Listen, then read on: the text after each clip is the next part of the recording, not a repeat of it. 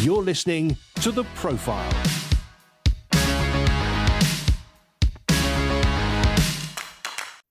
Hello and welcome to The Profile Podcast. I'm Andy Peck. For the past 17 years, I've been interviewing leaders in the church and the wider culture. In the coming weeks, you'll be hearing the best of these conversations, plus some brand new ones as well. It was leadership expert John Maxwell who famously said, leadership is influence. Some have massive influence through their role as a leader of a church or business, a charity or a family. Others have influence in their neighborhood, a network of friends, or through leisure interests. It's our prayer that these conversations will help you in whatever spheres you have influence. This show is brought to you by Premier Christianity Magazine, the UK's leading Christian magazine. Get full online access and the print magazine every month by becoming a subscriber. See special offers available now at premierchristianity.com. From time to time, we dip into the archive to replay shows that proved popular in the past. And this week, I'm interviewing Dallas Willard. Dallas went to be with the Lord in May 2013. And this interview took place in 2010 at the launch of his book, Personal Religion, Public Reality, Towards a Knowledge of Faith. Dallas was the professor of philosophy at the University of Southern California, but was best known in the UK through his writing on spiritual formation and the kingdom of God through books such as The Divine Conspiracy and The Renovation of the Heart. I hope you enjoy our conversation.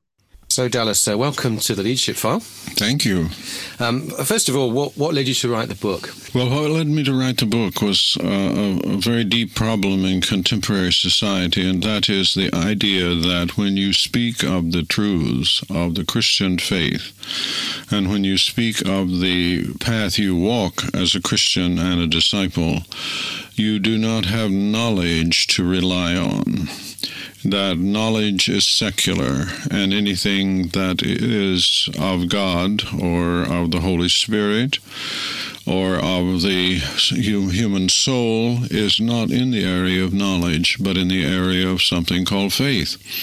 And these have been renegotiated over the last 100 years so that faith is not based on knowledge and doesn't incorporate knowledge. And so then the question is, what in the world is it?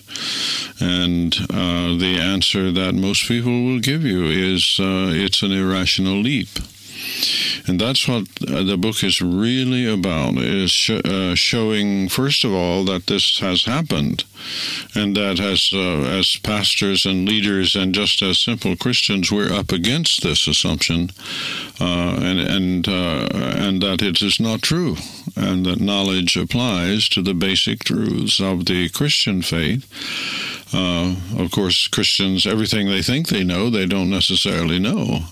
But the central truths are subjects of knowledge for anyone who will reach for them and understand that that is what they are. That changes entirely the atmosphere in which one lives and in which one deals with others.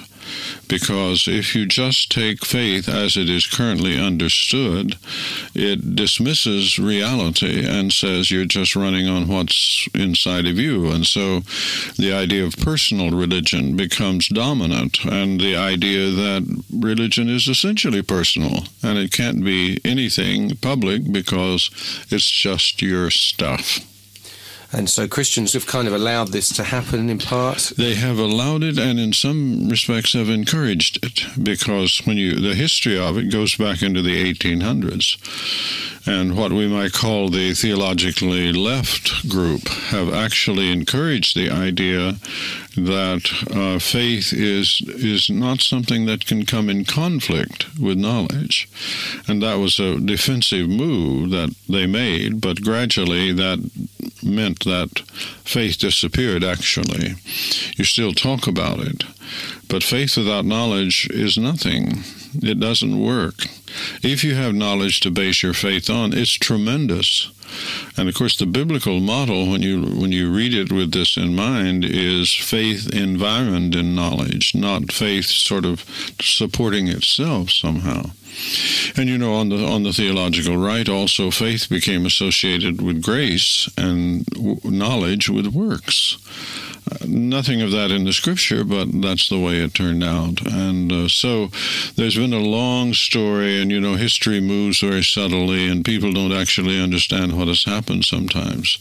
And so the book is designed to pull out where we are right now and address the issue of returning knowledge to faith.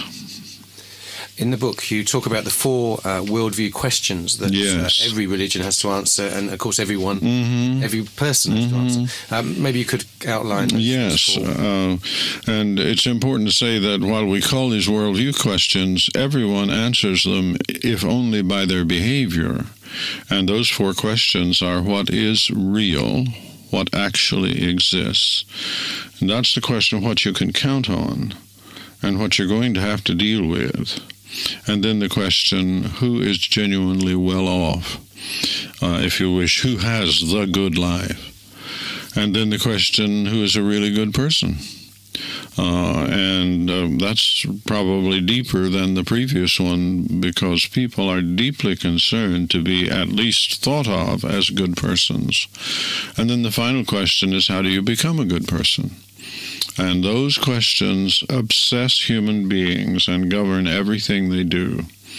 The assumption as to what is real determines how you're going to spend your day, what you're going to be concerned about, what you can count on to accomplish your purposes, and especially the great question, are you the one in charge, or is God in charge? What are your resources? Just your natural abilities, or do you actually have God working with you to accomplish things you can't even imagine accomplishing on your own? So that question is big if you get up in the morning, and it's big if you stay in bed. You're still dealing with that question. And central to this book and to many of your other books is your understanding of Jesus' teaching and the kingdom of God, particularly, and how it is that kind of, if you like, the normal Christian can grow in their understanding of Jesus and be transformed. Right. Could you say a little bit about your understanding of the kingdom of God and the nature of the spiritual life? Well, the basic message of Jesus is an invitation to live with Him in the kingdom of God now. And, of course, there are issues about the afterlife, but those more or less take care of themselves if you get this life straight. And in this life, we are invited to depend upon God's action all around us. And the kingdom of God is actually just God in action. And that manifests itself in various ways, but primarily it manifests itself in His action with us as we open our lives to His presence and expect Him to be there. Now, in order to do that, you have to learn from Jesus Christ, and so you become His disciple, and He teaches you how to do that, not just on religious moments, and indeed not just in moral moments, though those are absolutely important, and if you don't solve those problems, you don't solve anything else. But in all of your undertakings, the manifestation of the kingdom with you is perhaps most important in your work. Your work is where you spend most of your time, and so if God's not going to be with you there, something is going to be lacking. Discipleship is more than any other place applied to how we spend our time in our work, whatever that may be. And of course, a lot of different dimensions of that. It isn't necessarily just what you're paid for. It's more like what you invest your efforts in to accomplish. Now, you want that to be with God, and of course the biblical teachings are manifold in that respect. One of my favorite references is the passage in Proverbs 3, where it says, trust in the Lord with all your heart. Don't just trust your own understanding. In everything you do, acknowledge Him, and He will smooth your paths. That is, He'll act with you, and you will be in the company of God in everything you do. So that's what we're really learning as disciples of Jesus. We're learning how to live our lives as He would live our lives if He were us. And that, of course, is absolutely crucial. And then all the issues of peace and joy and love, steadfastness and goodness and so on come into that, because now our character is transformed as we live in the presence of God. And that's a big jump for many people. They can understand living like Jesus if they're a minister or a missionary, but as a hairdresser or a taxi driver or an accountant, it seems much harder. It is. It seems that way. Actually, it's the easy way to live. But we have this idea that somehow if God is especially interested in religious things, but God isn't even religious. You could have God and no religion, and religion and no God. So we really need to separate out our thinking about this gap between the religious life and the rest of it. We have this idea of full-time Christian service, but I'm not sure what the other is. I mean, you take a vacation from God when you go to work, for example. Many people actually do, because they've been taught that that isn't of special interest to God. But it's just the absolute opposite of what we should understand, and that is that God is interested in being with us and made us to do everything that we do with Him. And once we accept that and learn to walk with Jesus Christ in everything we do, then His statement, come unto me, all you that labor and are heavy laden, and I'll give you rest. Take my yoke upon you and learn of me, for my yoke is easy and my burden is light. See, that becomes reality, and it's amazing how life is transformed once you understand that. Larry Crabb has a book which is a wonderful title, The Pressure's Off. That's what happens when you step into the kingdom of God and you learn how to be there with Jesus Christ. The pressure's off. You're listening to The Leadership File with me, Andy Peck. This week I'm joined by Dallas Willard, the Professor of Philosophy at University of Southern California and author of Personal Religion, Public Reality, ? Towards a Knowledge of Faith. We'll be back just after this. Welcome back to The Leadership File with me, Andy Peck. This week I'm joined by Dallas Willard. He's in the country promoting his book, Personal Religion, Public Reality, ? Towards a Knowledge of Faith.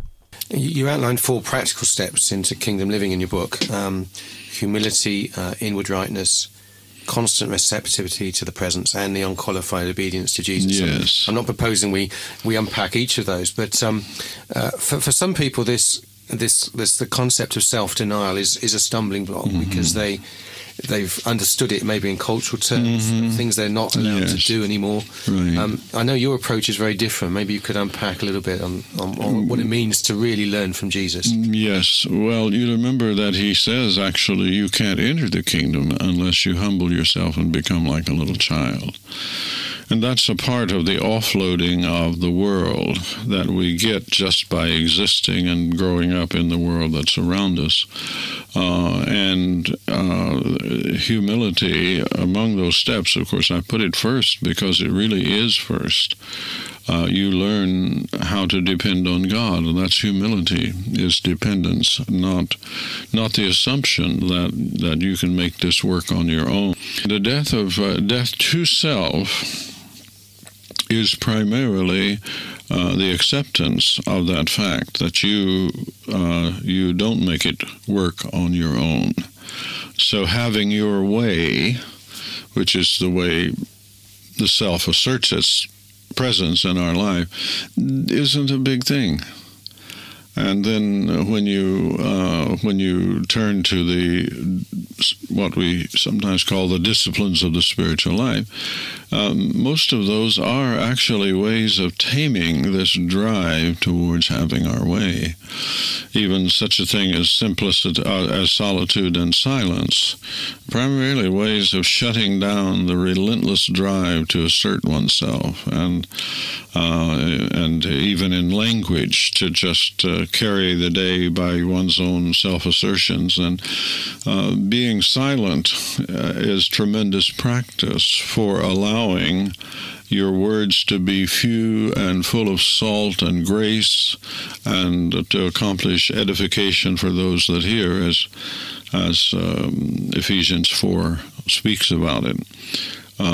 Death to self is the true path to fulfillment of self, because the fulfillment of self refers to realizing what is good for you, not necessarily what you want. And desire is the great problem. The English translations usually use the kind of technicolor word lust to translate epithumia. We don't have good language to get the difference between desire as something that is trying to govern our lives, which is what the Scripture is dealing with when it talks about lust, and desire as desiring a drink of water, for example. I mean, very few people are obsessed with having a drink of water. It's obsessive desire that is the problem. And the cross comes into Christian experience and reality by laying a restraint on what we think we must have. And with that comes great peace, and you're then able to deal with anger and contempt and all the things that really hurt human life, which, of course, is where Jesus starts his teaching in the Sermon on the Mount, is with anger and contempt, because there's such terrible forces in human life. But where do they come from? Anger comes from having your will crossed. And it doesn't matter how trivial it is. If you're not trained by the Holy Spirit and the Word of God, then when your will is crossed, you are pushing back, you're on the verge, if not over the verge of anger, and you're ready to hurt someone, and probably with your tongue, if not your fist. And so it's really important to understand that central concept of death to self.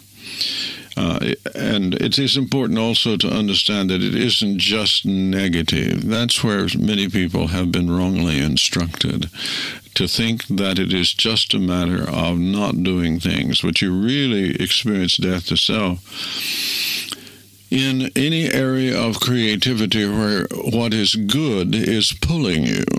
And what redemption in Christ does is bring you to the point that that's what's going on all the time, and not just in special moments. The special moments remain very great, a time of creativity where things are really being pulled by the good to be realized, and not just, I want it. It's the old I want it that has to be dealt with, the wanter. And I like to say, because I genuinely believe it, and I think the Scripture teaches it, that God's purpose in our lives is to bring us to the point where He can trust us with power to do whatever we want. But of course, you say that to me, well, don't you mean what He wants? Yes, but He wants us to want what He wants. And so our wanter is what has to have the work done, and that's the place of Christian growth. Moving a little, Dallas, if we may, towards the end of the book, where you talk about a new vision for what a pastor does. And I think this will be particularly of interest to listeners who are in kind of church leadership. You say, for example, the pastor needs to have a vision for the world and not the church, and that Jesus does not urge his followers to start churches as such. Maybe you could outline your understanding of the role of the pastor, given what you've said in the book about a vision for the kingdom. Yes, really, that's the most important point of the book, practically, is the way the pastor, which I say, I don't want to define that narrowly, but any person who is a spokesperson for Christ, but that would primarily be the people that we identify as pastors, or perhaps leaders in some other community respect. And what I'm saying there is, what we have to bring to the world is knowledge of all the most important things in life. And if pastors don't bring that and bring it as knowledge, it will not be done. And that to preach the gospel in our day is to stand as fountain fountains of knowledge and truth and light in our communities. And to assume that, to presume it, if you wish, to presume upon your place as a pastor. No one else has the position, the power. They don't have the content in their message to help people who are struggling and failing in a world of darkness, the pastors. And they need to understand that that is what we do when we stand to teach. We don't just try to get people to do things. And so often, that's the tacit idea, both in the mind of Christians and their leaders, is that the job of the leader is to get people to do things, and usually things they don't want to do.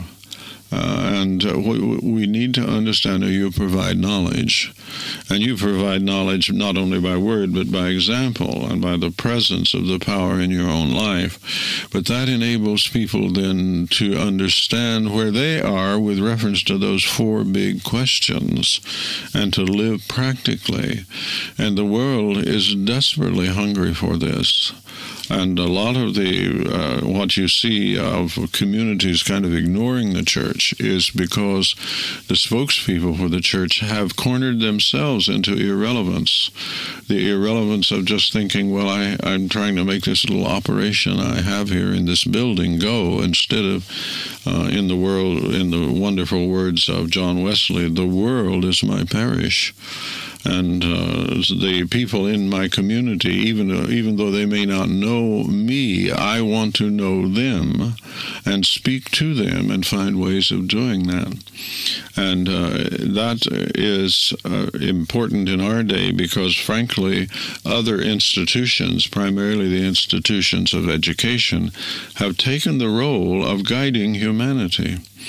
And the results of that are very bleak because, frankly, our educational institutions have very little to say about those four great questions that have to guide life. And in fact, in some cases, they have pushed them away, or perhaps they're saying no one has answers to that. So that's where the pastor, in the generous sense that I'm using it, needs to stand up and presume upon God's power to enable him or her to stand in their community as sources of power and light. Someone in America has used this phrase, the Jesus Christ Power and Light Company. And that's really who we are. And we need to accept that and emphasize it. Jesus, in his teaching, says very little about leadership as such. He talks about a different model for the disciples versus the way the Gentiles led. Is that because he's implied it when he's training the 12 to grow in discipleship? It's implied that will mean leadership in due course. No, indeed it does, and the whole idea of discipleship presupposes leadership. And his word, of course, is "follow me." And then Paul's word is "follow me as I follow Christ." And the role of example in leadership is so much more important than anything else. And we suffer from the idea that there are special techniques of leadership. And you will hear people even take his fundamental teaching that if you want to be a leader, then you're the servant of all, as a kind of suggestion that's a trick of leadership, is being servant. But it isn't a method. It's the person who becomes the leader. And leadership in the kingdom of God is above all, that is God working with you. And in order to have God working with you, you have to have the dependence upon him and the expectation that he's going to do the work and that you're not up there, out front there, making it all happen. Because if you get in that position, it will burn you out and you will fail because you're not the one who makes it happen. It is God who does the work. So how do you get in that position? Precisely as Jesus said, you become the servant of everyone. But that is not a little technique that you use. That's who you are. You have to really be the servant of everyone. And then God works with you, and as he sees fit, puts you in positions of leadership where others see and hear you and follow who you are and what you're saying. And this idea that the church is an operation that human beings have to figure out how to run is just fundamentally wrong. What we have to figure out how to do is to live in the presence of God with an audience of one and let God work around us. And then he will give us gentleness of spirit, profundity of wisdom, all of the things that we need to accomplish the task that he set for us. Many people have made the move from the academic world maybe to pastoral ministry. You've made the move previously as a pastor to work in a secular university as professor of philosophy, and that will be an encouragement for some of our listeners who are leading in a quite secular world and perhaps aren't always valued for that. I wonder if you could say a few words about walking with Christ in that sort of role. Yes, I think that's very important. I do need to say I never intended to do that, but the Lord seemed to lead that way. My intention had been to be a minister in a fairly traditional sense, but through various events, God led me into this. And what I have come to realize is there is no such thing as the secular world. See, that's a part of the deceptiveness of historical developments that have led in that direction. A secular world would be a world without God. Now, the people, like I often quasi-humorously jest with people around the universities, mine and others, and ask them, now, do you think reality is secular? And, of course, that's a different perspective on it. And then I ask them, you want to have a secular university? Has your university proven secularity? Or it may turn out that reality is actually not secular. And if that happened, wouldn't we have made a considerable mistake? It is all sacred because God made it with the intent, and he's willing to be with us wherever we are. People will often say, isn't it wonderful that you're there as a witness to Christ? Well, I will be a witness, if not to Christ, to something else. Right. But that's not my first intention. My first intention is to do good work. And in doing that, then you have many opportunities to talk to people and explain what's going on with you. And so wherever we are, and I want to emphasize again, the academic world is especially important for people to be there as Christ's men and women in that particular place. But wherever you are, it's simply a matter of that verse again from Proverbs, in all your ways acknowledge him, and he'll be with you. And it will not be a secular place anymore.